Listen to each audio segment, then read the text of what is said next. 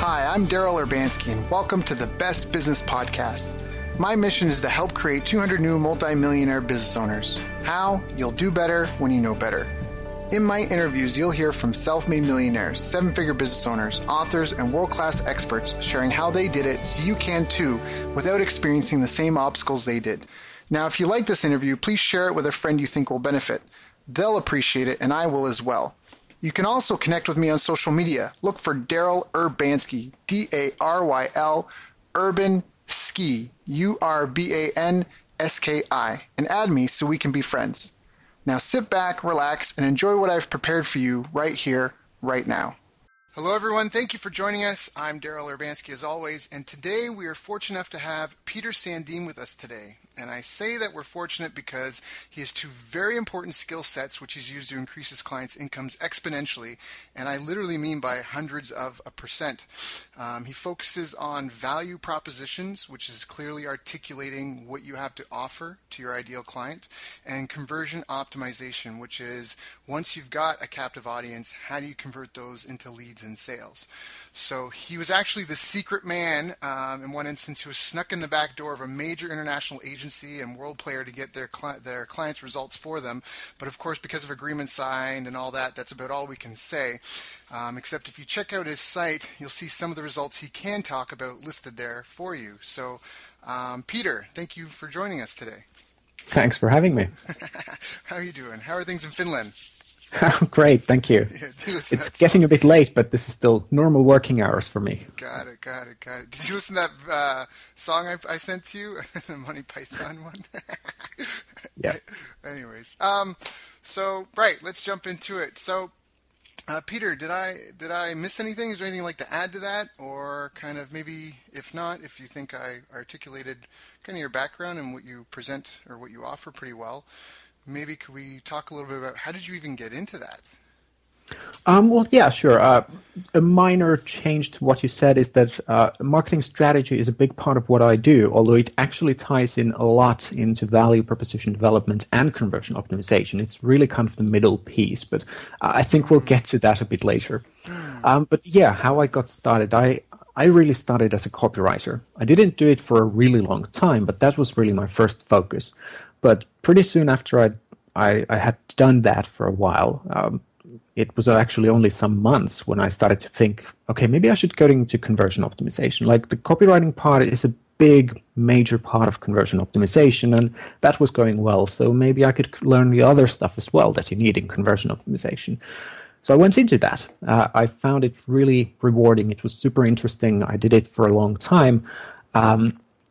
But at some point, I realized that there was one thing that always, well, not always, but almost always made the biggest difference in the results.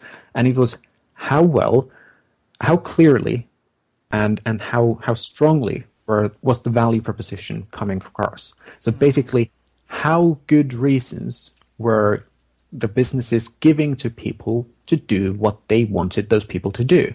So if you give people very lousy reasons to do something, they won't do it. Right.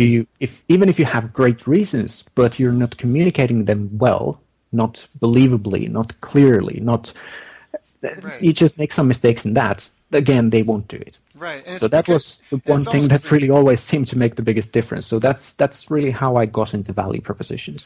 And you're right. That is such a huge thing because exactly, if it's like the business graveyard is littered with great products and services that no one in the world knew about. So I love how you talk about that because you're right. If people don't understand why it's a good deal or why it's important that they take action now or why this is an opportune moment or why this product is better than another one, then they can't make an informed decision. And so you're right. That's a huge, huge thing. And I want to just stop for a second just to focus on that because you mentioned copywriting and how its usefulness in conversion optimization, and a lot of people, depending on where they are in their business, they may or may not realize how critical copywriting is for them because exactly that's the medium that you use to communicate, whether you're copywriting scripts for your sales reps or you're copywriting some sort of like video sales letter or some sort of script for some sort of like any sort of presentations you're going to be doing, even if it's on stage or if it's your sales page for your website. But that copywriting, that's really kind of what it is all about, right? It's all about articulating the value that you have to offer, and exactly like you just said, the reasons why it's valuable, the reasons why it's a good deal, and just doing it clearly and succinctly. Do you remember whose quote it was that said, "Sorry, I would have written you a shorter message, but I didn't have the time"? No, but I that's one of my Yeah. favorite quotes. Isn't it? Yeah. But I do remember Seth Godin, I believe it was Seth Godin, who said something very similar, that it's easy to write long posts. No, sorry, it wasn't Seth Godin. It was someone commenting on Seth Godin, that it's easy to write long posts. It takes a lot more effort to write as short and as straightforwardly as Seth Godin does. Right. Exactly. So that's awesome. So that's where you got started in copywriting, and then you realized that the biggest gap where people weren't really articulating the benefit, or maybe even the business that wasn't positioned the way it should be. And then that kind of led you to what? You got out of copywriting, and then what was the next stage? Well, the conversion optimization was pretty long, what I did, and copywriting was a big part of it.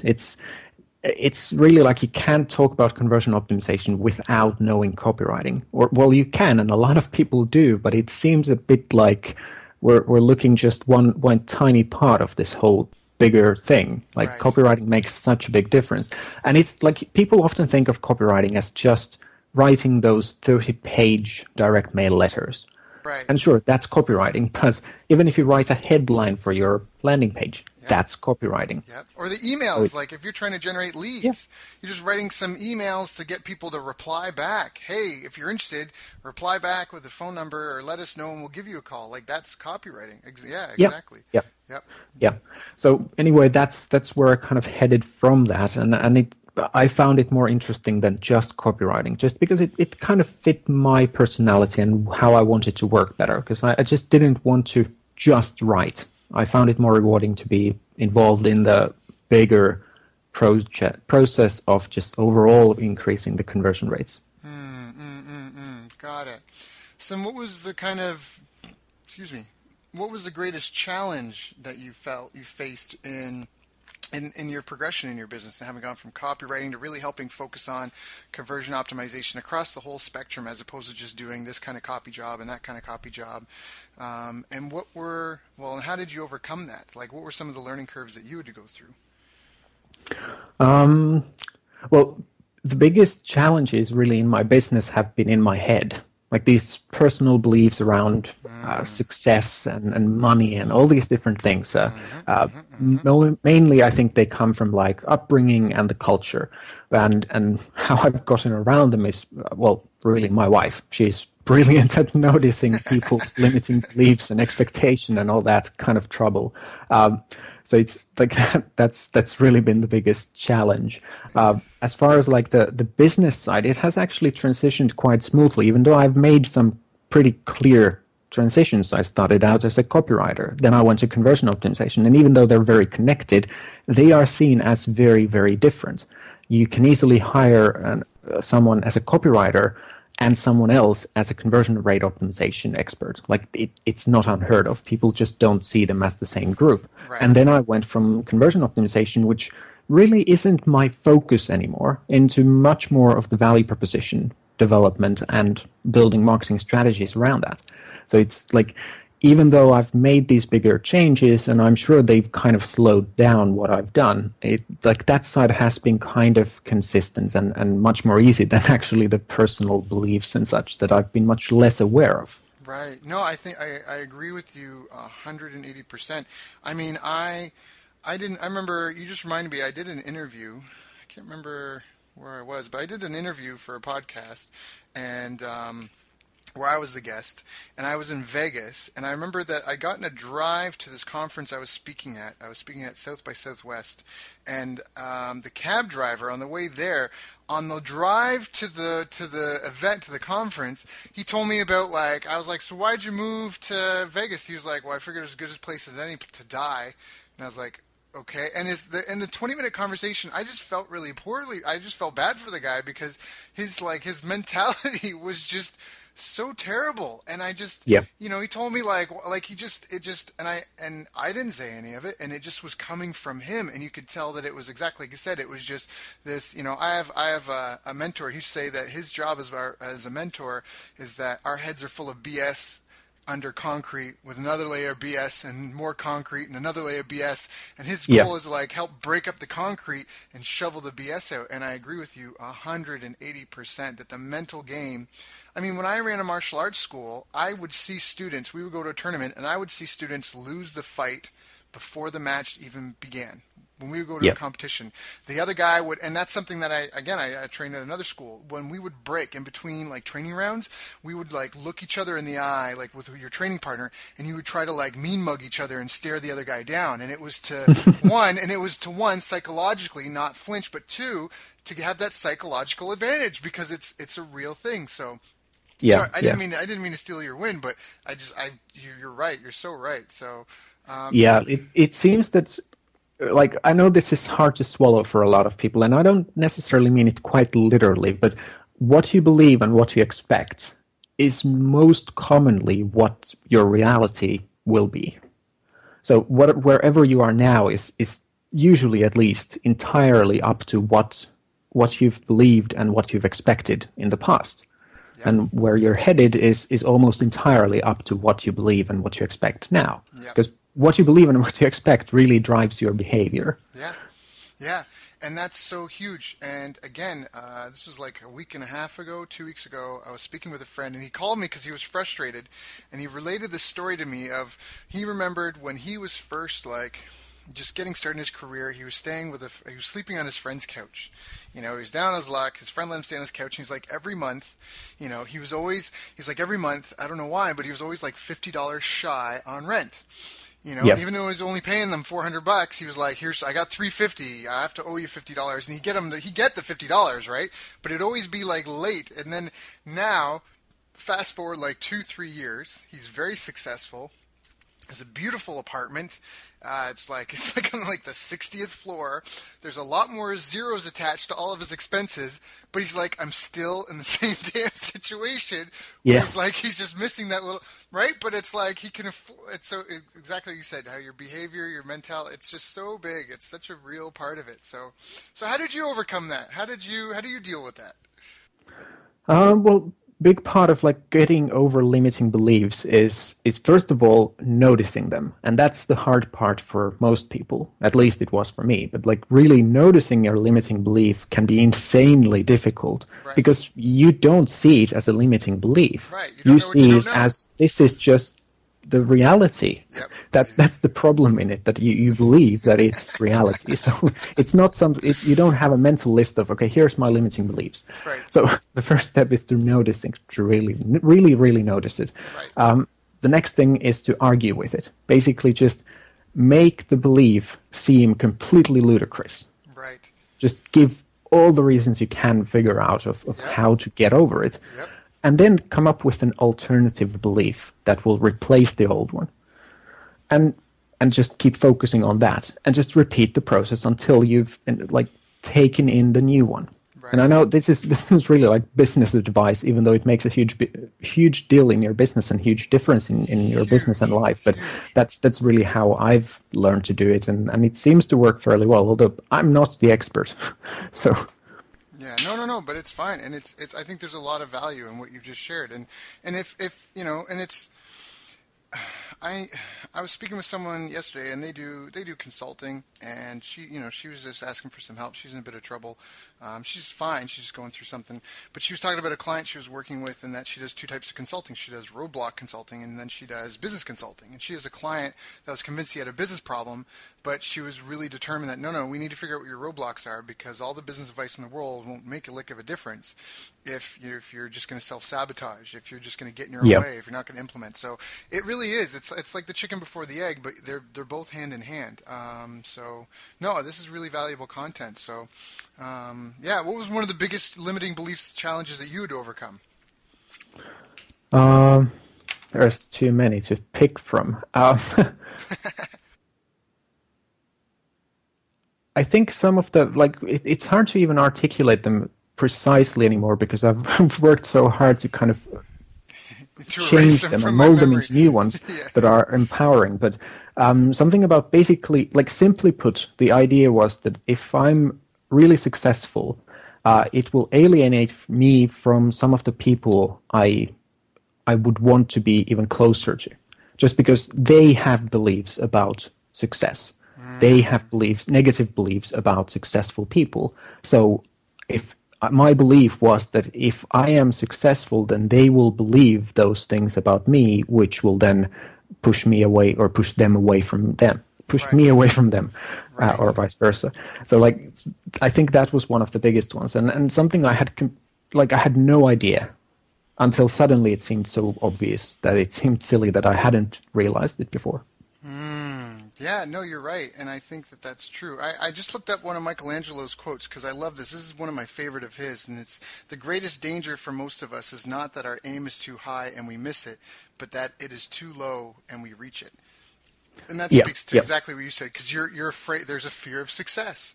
There's a fear of, oh my gosh, if I'm successful, like there's a fear of the trapping of success. Like, oh gosh, if I'm successful, that means I have to actually like do it.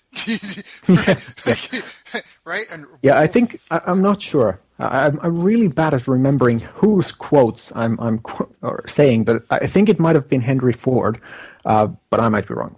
Anyway, someone said that your goals should be so high that everyone around you thinks you're a bit insane. Yeah.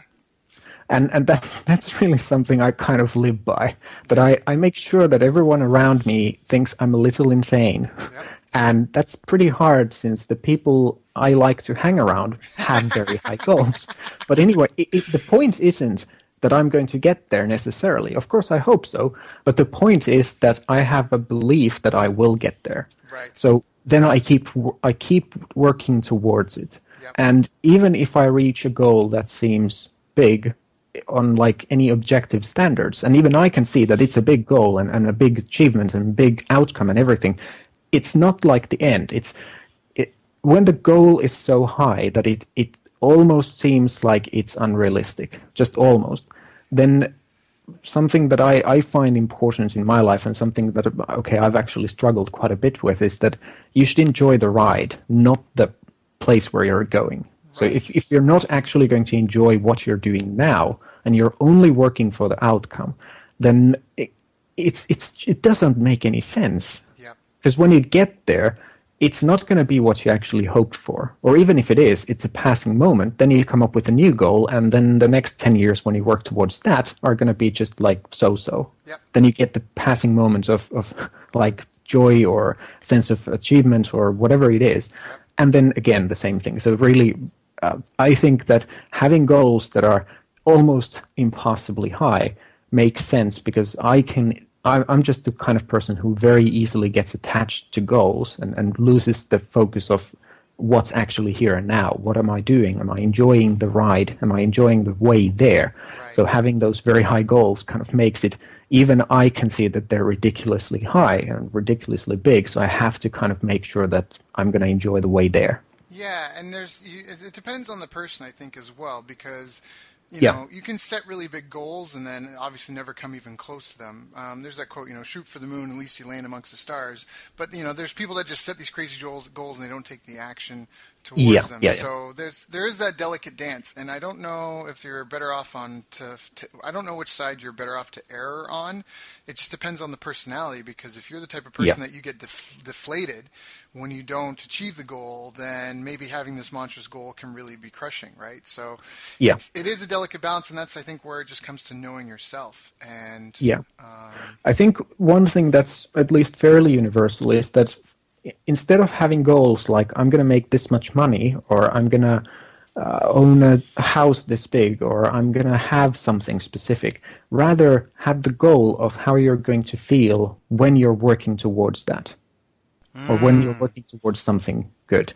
Have a goal of the emotions and have a goal of the feelings you're going to have while you're headed towards the goal of having those feelings and so on. So like really focusing on the way there, having that as the primary focus can help a lot. At least like even the super achievers, and I could kind of qualify for that, will most likely achieve more and have a lot more fun by doing that. Along the way.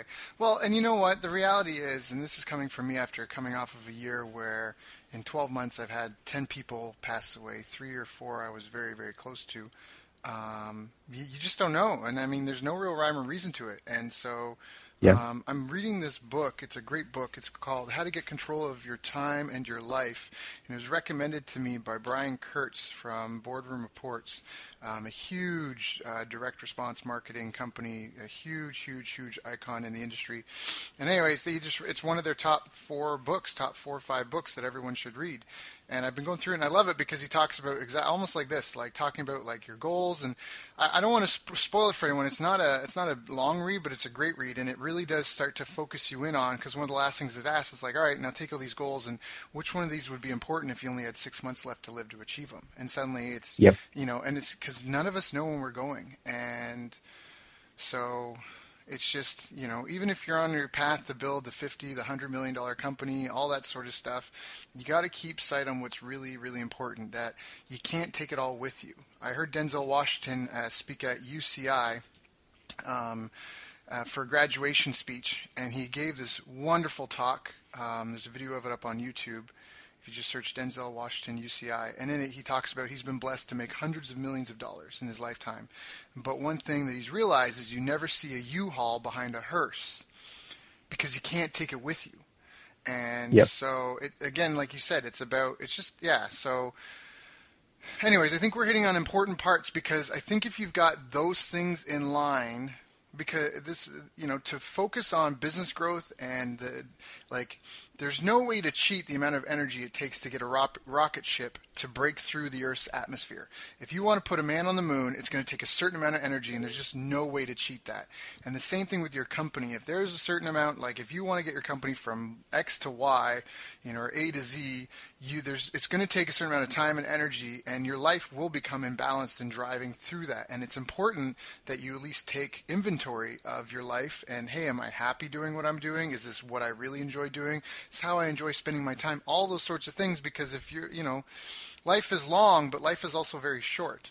And I think that you have to have the right mindset, because if you don't have the right mindset, you're done before you even get started.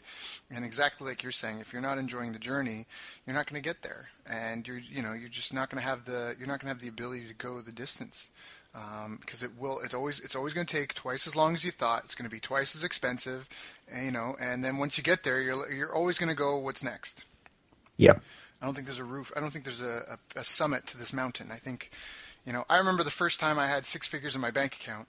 I mean, I remember thinking before, I remember once I've been thinking before, so I know it's your interview, but I just want to say this. I remember when the first time I had 6 figures in my bank account, that I was like, it was such a great feeling, but then, like, it wasn't like suddenly, I mean, I did relax a bit, but it was like the first, Yeah. I think I got a week, maybe a month of the whole, like that everyone wants financial freedom, whatever, I can just kick, I can do whatever I want, because I know before, right, because I was, anyways, but it Yeah. just fades so fast, and money comes and goes so easily.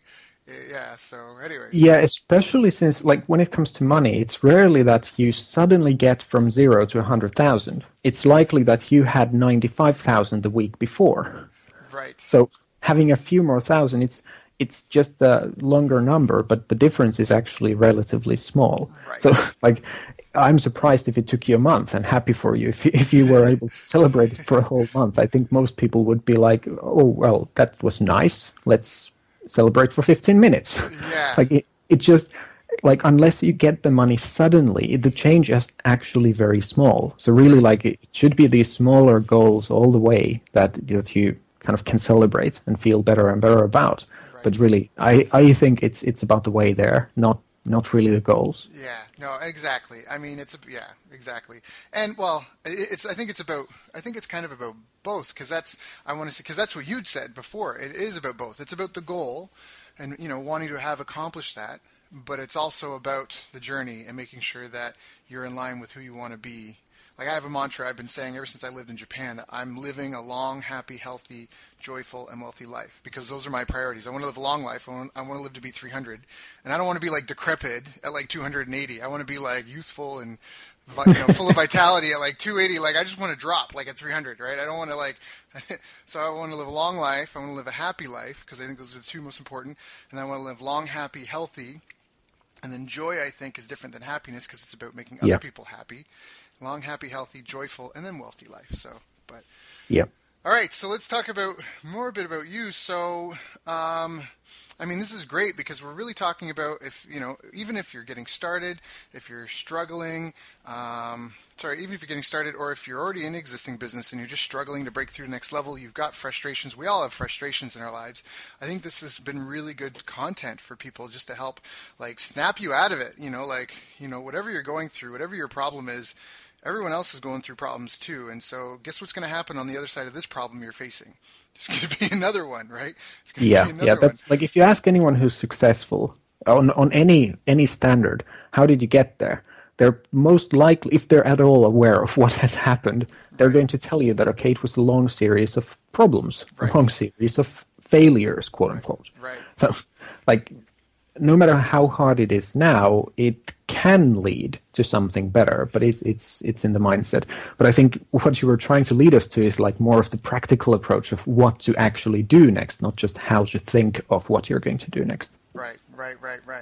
So, so let's talk about that then. What would you recommend to someone who's either starting out or who's struggling with getting to the next tier, based on how to either with their marketing strategy, their value proposition, how to everyone wants more sales, right? Everyone wants more sales and more money. So what would you recommend, having worked with tons of clients? There's always kind of the commonalities among people. What would you suggest? So I think it always boils down to focus in many different ways. Either it's focus of what you should do, or whom you should serve, or what tactics to use, or what strategy you should have, or what you should spend your time on, or what things you should communicate in your marketing, or focus on whatever else. There's kind of two categories, though. There's the lack of focus, which leads to trying too many things.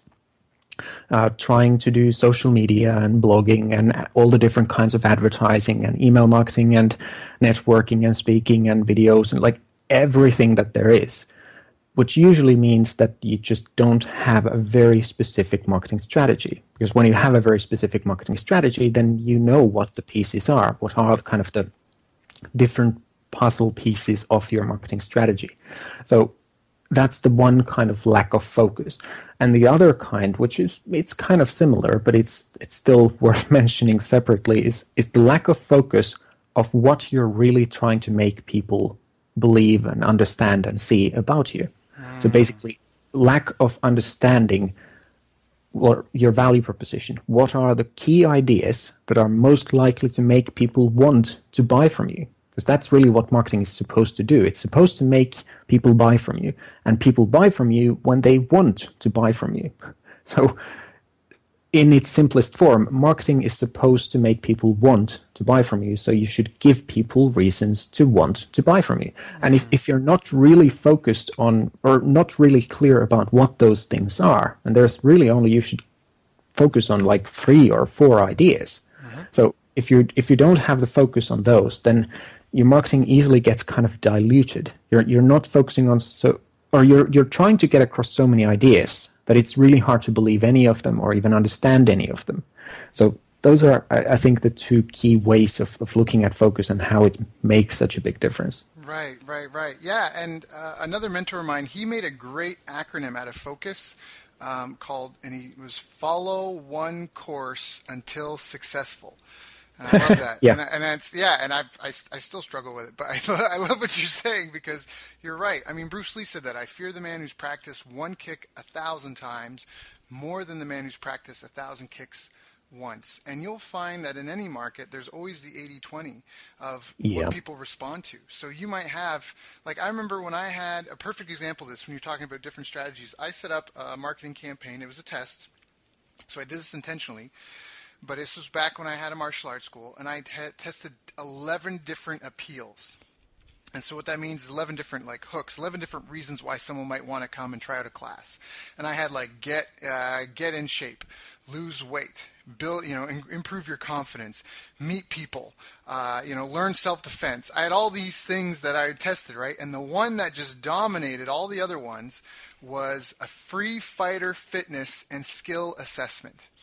and it was with males 18 to 24, and it outperformed everything else by like 1,100%.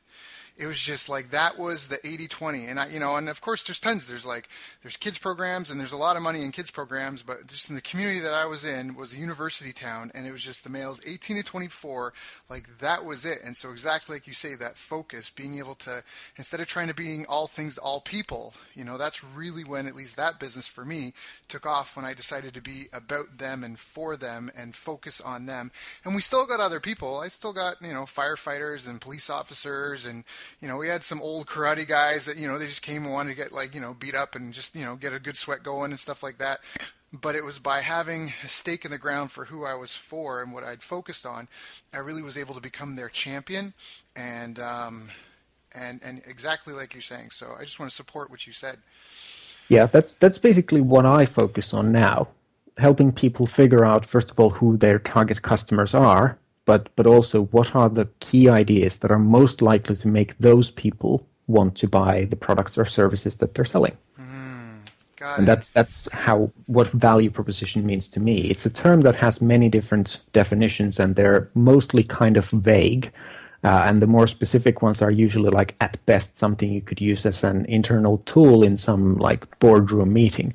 But like when it comes down to just what are the key ideas that are most likely to make your target customers want to buy your products or services, it's a very practical thing. It's exactly what you're supposed to then say in your marketing. Right. And so do you have any tips for people? Like on like how do they're like, how do I even do that? How do I get started?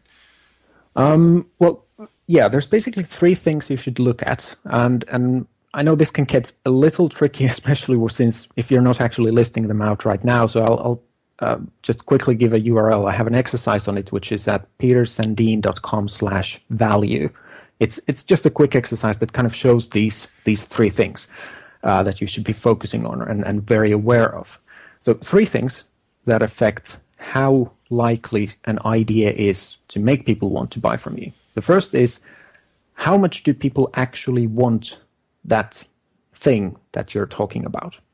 So if you were talking about getting healthy or losing weight or getting the evaluation, then clearly people wanted the evaluation a lot, not nearly as much as the other two. Right. So that's the first thing. Like, how much do people actually want it? How high is the desire for that thing? And it doesn't have to be like this very specific thing. It can be an outcome. It can be a process, or it can be just a quality. So it can be like an e-commerce site might list that, okay, we have a really big selection. So people would want to buy from you possibly because you have a really big selection. Right. So the second thing is how unique it is. So if people can find the same thing from all your competitors, then it's not a reason to buy from you. Right. It might be a reason to buy overall that thing, but it's not a reason to buy from you. So it has very limited value in marketing. Of course, you can sometimes, especially like there's exceptions to every rule, and sometimes you can use effectively ideas that aren't unique to you, but it's very risky and rarely a good idea unless you're really certain you know how you're using it. No, those are great. Sorry, I was just on your site signing up because I was like, I want this thing. Yeah. I'm like, and really, it's a very quick exercise, like 5 steps. I think it has something like 500 words. It's really just listing out these ideas, explaining how to rank them and how to kind of calculate how strong the ideas are. And it's a very simple exercise, but it seems to work really well. Anyway, the third point is how believable the idea is. I mean, you can have something that people really want. It can be only available from you, but if people don't believe it, they're not going to buy it. Right. So that's the third thing about it, that you have to kind of evaluate all your ideas based on those things, and only the things that are really desirable, completely unique, or at least seemingly totally unique and absolutely believable. Those are the things that really make people want to buy from you. And when you know those things, then it's fairly easy to make your marketing work, because you can always focus on those ideas, and you know that they are the things that are most likely to make people want to buy from you. So that just helps you get focus, and that's That's really what I try to be about and what I help people do. Right, and you focus in on that. You might not necessarily lose everything else, but the other stuff just becomes more supporting documents, like, and we do this, and we do, yeah, exactly. No, that's a great little PDF. I want to sit down and carve out 20 minutes to just do that today, just because, it's funny, because somebody said this to me yesterday in a group meeting that we were in. She just heard some of my accomplishments, and I didn't really.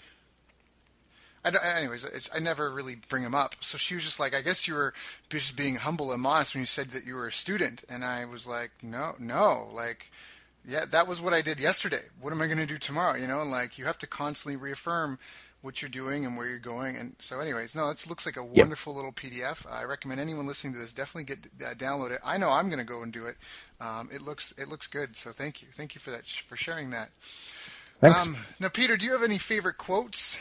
Any favorite quotes that you would recommend that kind of motivates you, that keep you driven and moving forward? Or well, overall, I think my favorite quote is something that a friend of mine just said like a few weeks ago. Okay, it's actually a proverb, I think, and it doesn't have anything to do with business. I just really like it.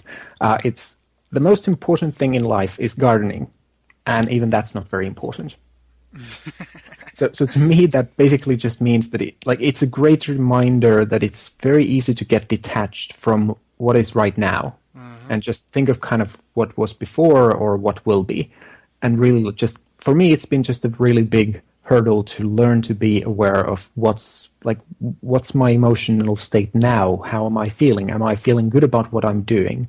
And instead of being just driven by big goals. It's fun to achieve those big goals, but it's just, I will have a lot more fun on the way there than when I reach those goals. But okay, as far as marketing and business goes, I think the best quote, and sorry, I don't remember who said this, is that you can't be everything to everyone, but you can be something to someone. I think that's about the quote. And it's very similar to what I always say, is that if you target everyone, you won't hit anyone. Right. Basically, you have to pick a target customer. You have to pick a very specific kind of person you're trying to help, because otherwise you won't seem like the best choice for anyone. Yeah. If you're trying to, you have to make too many compromises to help several different kinds of people. So there's likely someone else who's focusing on just one of those groups, and then that competitor is the best choice for that group. And then there's another competitor who's focusing on another of those groups, and that competitor is the best for that group, and so on. So really being again, kind of just focused. If you target everyone, you won't hit anyone. Yeah, no, I think that kind of sums it up. No, but that's so well articulated, because that's something that's valuable for someone who's new, and someone that's, their business is up and running, they're at that 6-figure mark, and they just can't break through the plateau. I have a friend, wow, I'm just having a brain fart. So I have a friend, I don't know why I'm brain farting. Anyways, it's going to come. But his business is around, they call it the POV method, and it's about drilling into your customer base. And really, again, just even, all right, you think you've already done this value proposition exercise. You think you've done it. You think you've got it nailed. You've built your customer base. You've got a few hundred customers. Guess what? Go back and do it again, because that's essentially what his company does. I mean, I don't want to simplify it, because obviously they do it in a very sophisticated way and very, very thorough way that's proven to have some phenomenal results for people. But by laser focusing even again, that's where you can really, really, really see growth in your company, and just reduce costs, reduce overhead, just reduce the drain on your staff, on your employees, on yourself as a business owner, and focus in on those. And it's a reiteration of things that are just solid fundamental business practices. Because exactly like you said, if you're for everyone, that's the most common mistake everyone makes when they get into business. They just want to sell to anybody and everybody. Right? Yep. And that's just the wrong way to go about it, because then where do you find everybody? And how do you communicate to them? We're all so busy. What are you going to say to me as I'm walking? I mean, Gary Bencivenga, the world's, so many people just definitely don't even compete to say that he's by far the best living copywriter that there is. Yeah. Just in results. Or at least damn close. Yeah. Well, just in sales generated. I mean, he's got these 5 common objections that every prospect has, and this is the order they are in. So the first objection is no time. Second one is not for me. Third one is why you. fourth one is disbelief, and the fifth one is time to think. So every prospect, this is like a checklist of like, it's almost like we talk about problems. Once you solve a problem, there's the next one. If you're trying to get the sale, every time you overcome one of these. And so I like to use an analogy like the no time. If I'm walking down the street, some dude's trying to hand me a flyer or ask me for change, I'm like, dude, I don't have time. Like, boom, I don't have time, right? And that's just like, so like, that's what we're talking about. If you're for everyone, you're going to suffer from that, as opposed to if you've got such a specific targeted person. It's like if a family member came up to you and was like, hey, do you have a minute? And you're like, well, like if I'm a purple person and they're purple, I'd be like, well, what's up, purple person? Like, what's going on? You know what I mean? Like, it's just, I don't know if that's a good analogy, the purple person thing, but it's just the same. It's the same thing. It's like if I'm into, I don't even know what. I don't know. I'm failing here. It's coming up with a good analogy, but exactly. If you're just for everyone, it's hard to easily identify a group of people where they're at. And in your advertising, like just a flagging headline, attention entrepreneurs, you know? Yeah. Attention, like small teams, like attention, whatever. Like they call that a flagging headline in copywriting, because otherwise, everyone's going to miss you. So. Anyway. Yeah, and really, if like the common objection to this idea is that, well, I have at least two different distinct groups of customers, and I'm doing fairly well for both of them. Well, that's great. Then you have two target customers. Treat them as separate target customers. You have to find a way then to be aware that you have two different target customers, and just structure your marketing so that it fits it. And in many, many cases, it means that you just need two separate marketing strategies. You have to do everything kind of twice. Of course, some of the stuff might function for both target customers, but like if you have more than one target customer, then just have the expectation that you have to do everything twice. If you're lucky enough to be able to do something only once and use it for both target customers, whatever it is, like emails you write or a sales page you write or whatever it is, then great. That's a happy coincidence. Just expect that you have to do everything twice. That's likely to get you further. And that's really why, especially small and beginning businesses that don't have like an army of marketers employed, then it's rarely a good idea to do it. It's sometimes okay to have more than one target customer. You just really have to be aware of how complicated things get. And it gets complicated really quickly, because say you're getting into, like, you essentially have two different businesses. If you've got two different, I went through this. I had a guy that wanted to target parents in general and help them with their kids and their language patterns. And then he had a CEO program he wanted to teach. It was like language for leadership, and he wanted to target CEOs and directors for that. But then he had this whole info business he wanted to launch that was around helping parents raise healthier kids that have less limiting beliefs and stronger and more confidence, and and just stronger faith in their abilities in the world. And I very much understood that, but like you just said, it's two totally different markets, and that can change all your communications, all your customer service, any sort of failed payment, any sort of like news update. I mean, you could almost, again, you could have two different letterheads and basically have two different companies on that. And so if that's where you're at, you may want to consider doing that and treating them as two separate businesses, only because when you have new staff that come in, it's tough. Again, I'm going to go back to martial arts. So if you have a martial arts class and you've got a competition team for, I don't know, we'll say MMA or something, right? And then you've got a women's fitness class. Your customer service for those two groups is going to be vastly different, right? The women are going to need different care and attention than these just aggressive super athlete guys, you just can't. And so if you have a new staff member that comes in and you're supposed to have some sort of training for them, like if you just throw them in, they're going to try to manage. But again, if you're trying to build like a company that has systems and processes and isn't dependent on you, how do you design a training program around that to help them juggle both people? I mean, it's like you said, we go back to focus. Now you're trying to teach them to handle two types of people. And in the beginning, it's going to be a steep learning curve for them. So it'd almost be better to have two separate businesses, two separate customer support centers if you can, even if they're part-time, and just two different like scripts or two different, exactly like you said. That's a really good point. I'm really glad you brought that up. Peter, any favorite books? Anything that we can recommend to people on the call here to read to help them grow and prosper? Um, Tough one. If I only can choose one, then I usually always say Robert Cialdini's Influence. Not Mm, because it would necessarily be the best marketing related book ever, although I think it must be very close to the top. I don't know what would be a better book, but I think it's one of the most fundamentally valuable ones. It gives you it gives very practical ideas, but it also gives the idea of how people reach conclusions that they like. The better you know people and the better mm, you know how they think, the better marketer you can be. mhm. So I think I'm saying that mainly because it gives such insight into kind of how illogical people can sometimes be. It's not it doesn't teach you a marketing strategy. I don't even know if it's technically a book on the marketing, but it, well, yeah, that's the one I would pick.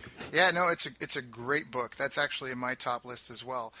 What is it? It's scarcity, commitment, consistency, authority, social proof, likability, and reciprocity.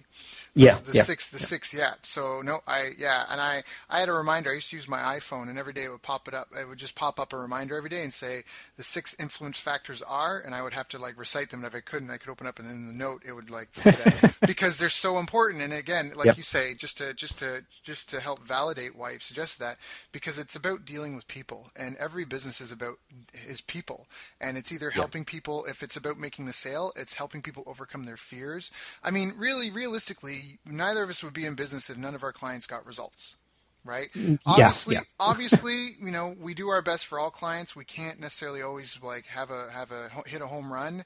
I'm sure you and I both we work our Yep. best, and if things haven't worked out, we do our best to make it right before we go on, and that's just the way it is. But why do some people still hesitate from purchasing from either of us? Why do we still have to do sales? Well, it's because they have fears, they have self doubts, they have limiting beliefs.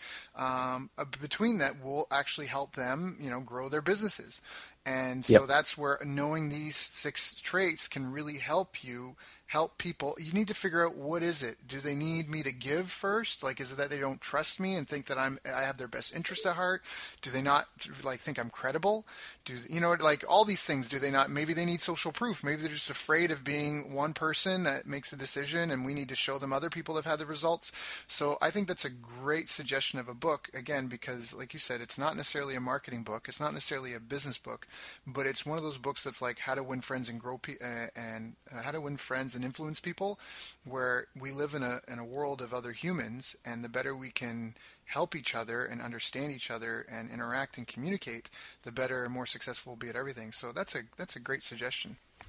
Yeah. I think it's one of the first ones you should read if like as far as marketing books go, even though it's really not basically a marketing book, it's still the one to start with. Yeah, no, it's a psychology book, but again, it just Yep. the lessons you'll learn from reading it just will help you understand, and that's one of the most powerful things you can understand in marketing, is understanding the difference between what people say and what they actually think and feel and do. So Yep.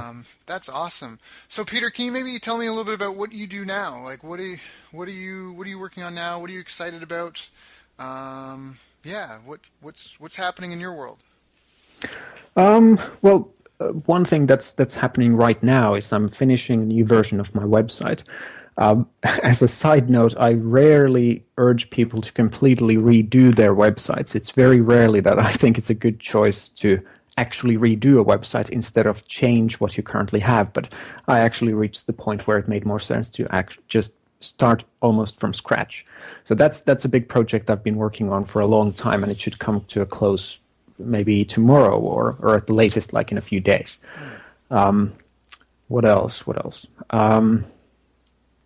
I'm planning I'm planning a new training course, which will be on marketing strategy specifically, and it's something that's actually really, really rare. I can't name almost any courses or books that would be specifically about marketing strategy.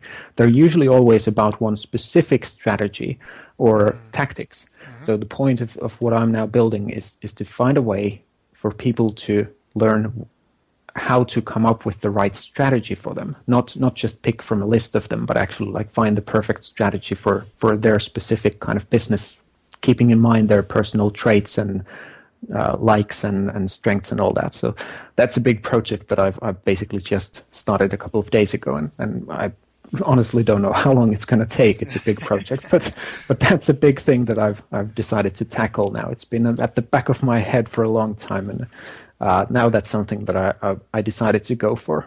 And is that something that you decided to do because you see a lot of entrepreneurs or business owners making consistent mistakes in your, like, as you recruit, like, work with clients, or how did the idea for that course kind of come about? Was that what fueled it, or? Well, yes and no. I think like it's something that I have to help almost every private client, like have a simple, clear marketing strategy. Usually, when I ask someone like, "What's your marketing strategy?" I get a list of tactics. There's very little like understanding or thought behind how they should work together.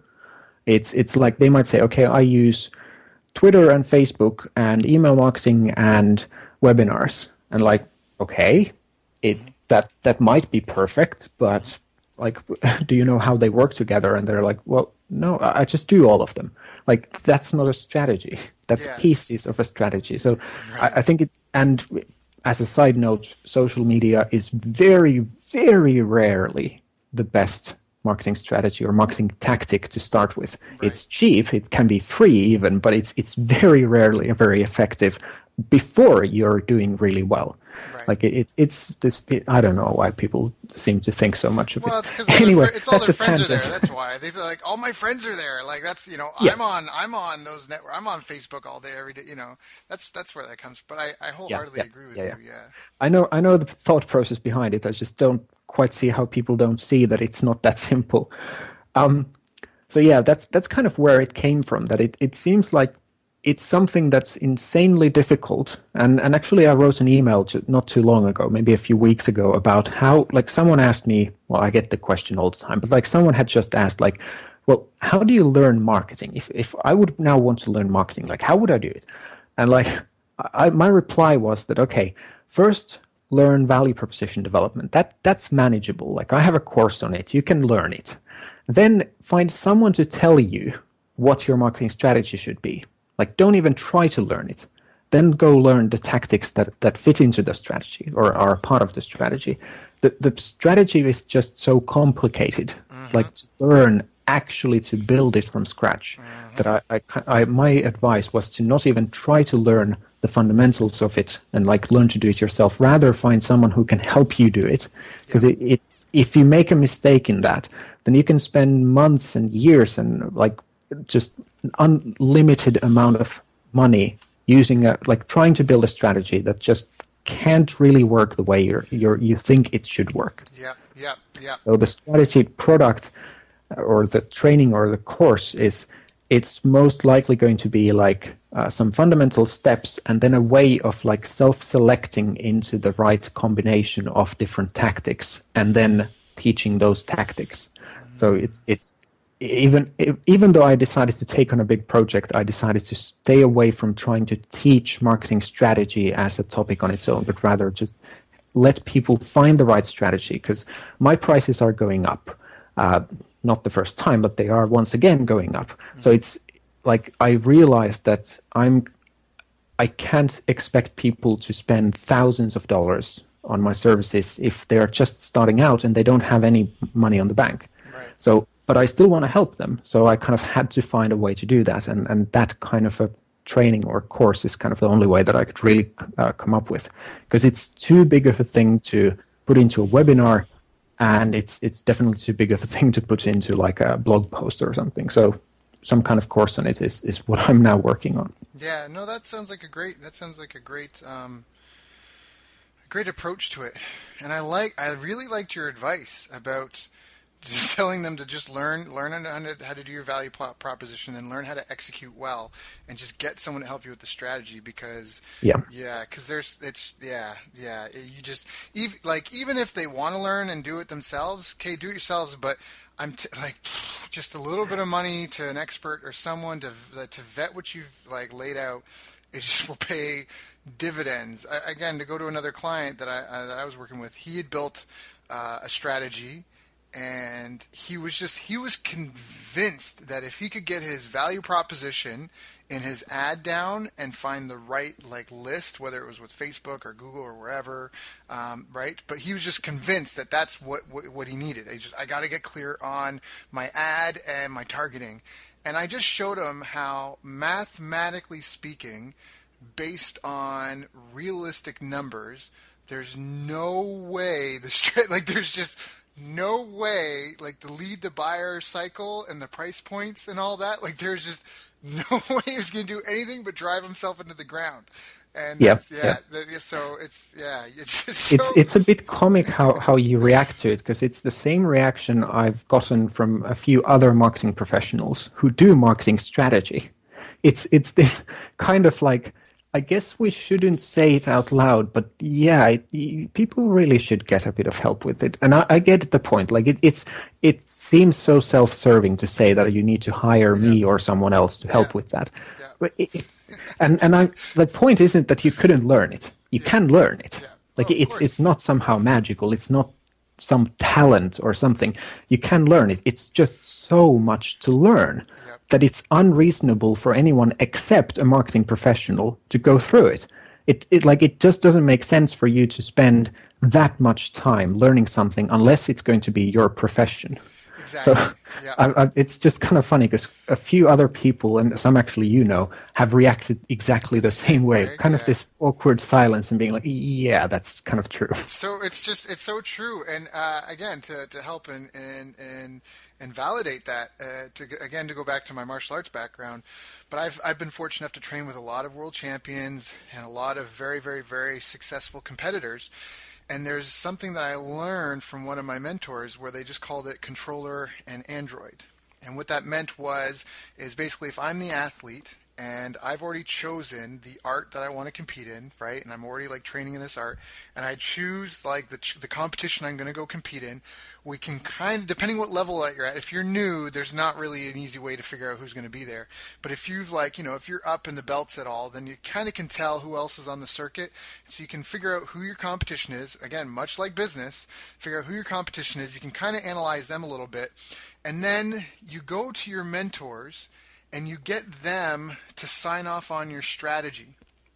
And when they approve, you've got at least two or three mentors, coaches, and when they sign off on it, like they work together, and then when they sign off on it, you go into Android mode, which means you don't doubt it, you don't second guess it, you don't do anything other than just drill, get those 10,000 hours, those 10,000 reps, whatever you need. That way when you show up at competition day, you already are the champion because you guys have executed that. But again, if you were to do it on your own, again, take the exact same scenario. You're 2 years in on a sport, you're 4 years in on a sport, you're 5-6 years in on a sport, right? And you go and you look at people who are at the same experience level that you're at, and you try to think of how you're going to beat them, and then you make up your own strategy based on the knowledge that you know what I mean? Like you're basing it off of your knowledge. You're not basing it off this bigger picture thinking that you have. And so so you're right. It does sound self-serving, but I'm very much behind it. People need, and if not you or I, they need to get someone to sign off on their strategy because you can just, it's one of the things that I think really pains me. It's just to see people fail. No, but it's just to see people fail. Yeah, no, I get exactly what you mean. And I kind of on the same lines, like I built a training course on how to craft your own value proposition. And the point is that, okay, among the course, you can get my personal support. I just want to include it just in case someone gets stuck with a question. But the point is you can do it on your own. You can just get a set of questions, answer them, mix them up in the way that the course shows, and you have a very good, strong value proposition at the end. But I just don't think there's any way of doing that with marketing strategy. There's just no. I don't know how much it would take your time or anyone's time to go through the thing to be able to kind of do it alone from scratch. So it's a different kind of problem to build the strategy. Like learning how to use a tactic or all those things, those can be learned on your own. Yep. But the strategy it's just like when I've been thinking of how am I going to build this, and I was actually talking with my wife about it today, like how am I going to make it possible to like in some sense like give people a strategy when they're working with me personally. And basically the answer was that, okay, I have a set of different tactics and different strategies and how everything fits together in my head. And there's just like, I don't know how many there are. It's just like reading books, seeing what other people do, working with clients, seeing what works for them, what works for me, what works for other professionals. And like, that's kind of where I'm drawing from. So when someone explains to me that, okay, they sell, like now I had a client recently who sells like managed IT services to small local businesses.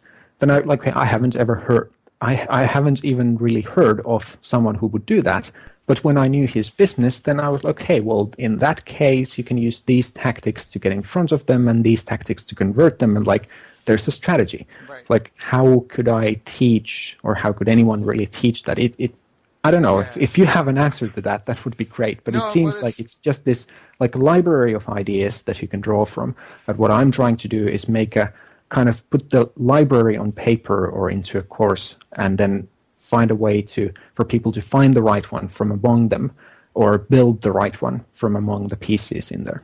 Yeah, I mean, the best analogy is almost, I think, would be calligraphy.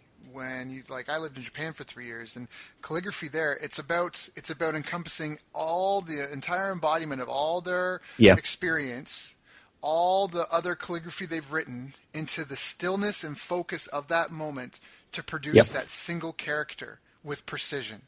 And so even though I'm only creating one character on that paper, I'm supposed to just relax, tap into this wealth of experience and knowledge and focus, and then and execute it with grace and beauty.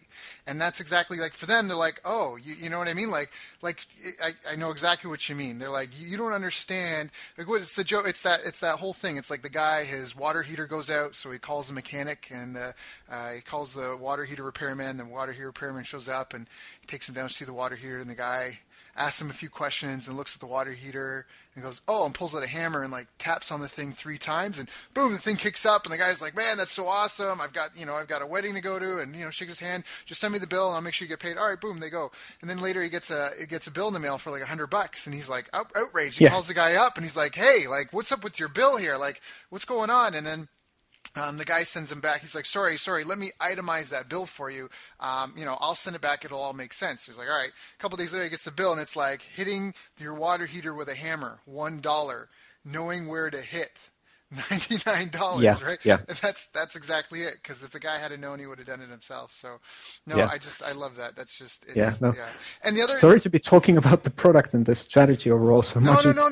It's so on top of my mind now, because I've been trying to kind of organize the thoughts and put them into some way that it can be communicated as a whole instead of just individual strategies and pieces of strategies. But it's fine. I mean, no. I mean, shameless promotion. I mean, if a business is purpose, like for my point of view of the world, like, first of all, I wouldn't have invited you on here for this interview if I didn't think you had quality stuff and I hadn't invested the time to get to know you. And we've known each other, for a while now, and I've looked at your stuff, and I'm even going to be doing the exercise of the freebie you gave away, by all means. But the other part is, remember, that's the whole, like, business solves a problem. If I have a toothache and I'm crying and I'm in pain, I walk into a dentist's office, I leave on the other side smiley, happy, and I'm, my life is better again. And so why wouldn't we want to put more people that are suffering from that pain through that? Yep. I call it the black box, because I'm a marketing guy. I'm not an operations guy. I'm not a good manager. So for me, that's like a black box where just like the problem gets solved. You know what I mean? So, but that's just it. So by all means, I mean, where can someone go if they're interested in your course? Just go to your site, petersandeen.com. That's a good place to start. The course isn't ready. As I said, I just started building it. But fine. I think the PDF that you keep referring to, the exercises, is a good place to start, because it's really just a simple way to evaluate how good your ideas are. Like seeing which are the strongest ideas, which ideas are most likely to make people want to buy what you're selling. And that's, well, you can find it from the homepage, but and it's free. yeah. So, yeah, no, that's great. And the other point of that is when we're talking about marketing strategy, just before we finish the call here, is that even myself, like we just talked about that, like we would get someone like, I'm even thinking that I might want to have you look over my strategy because I'm way too close to my own project. Yeah, I'm yeah. way too close to it. And so again, it's one of those things that's so critical, it's so important that I just loved your suggestion. And that's why we both kind of had that awkward silence and laugh, because we're like, we are kind of self-promoting ourselves, but even if they don't come to us, just please just have the wisdom to just not exist in, like, you cackle like a mad scientist alone in your office thinking like you're going to dominate the world. Like, it's a team effort. It's always a team effort. So yeah, and I don't know about you, but like about half or even more than half of my customers and private clients are marketing professionals.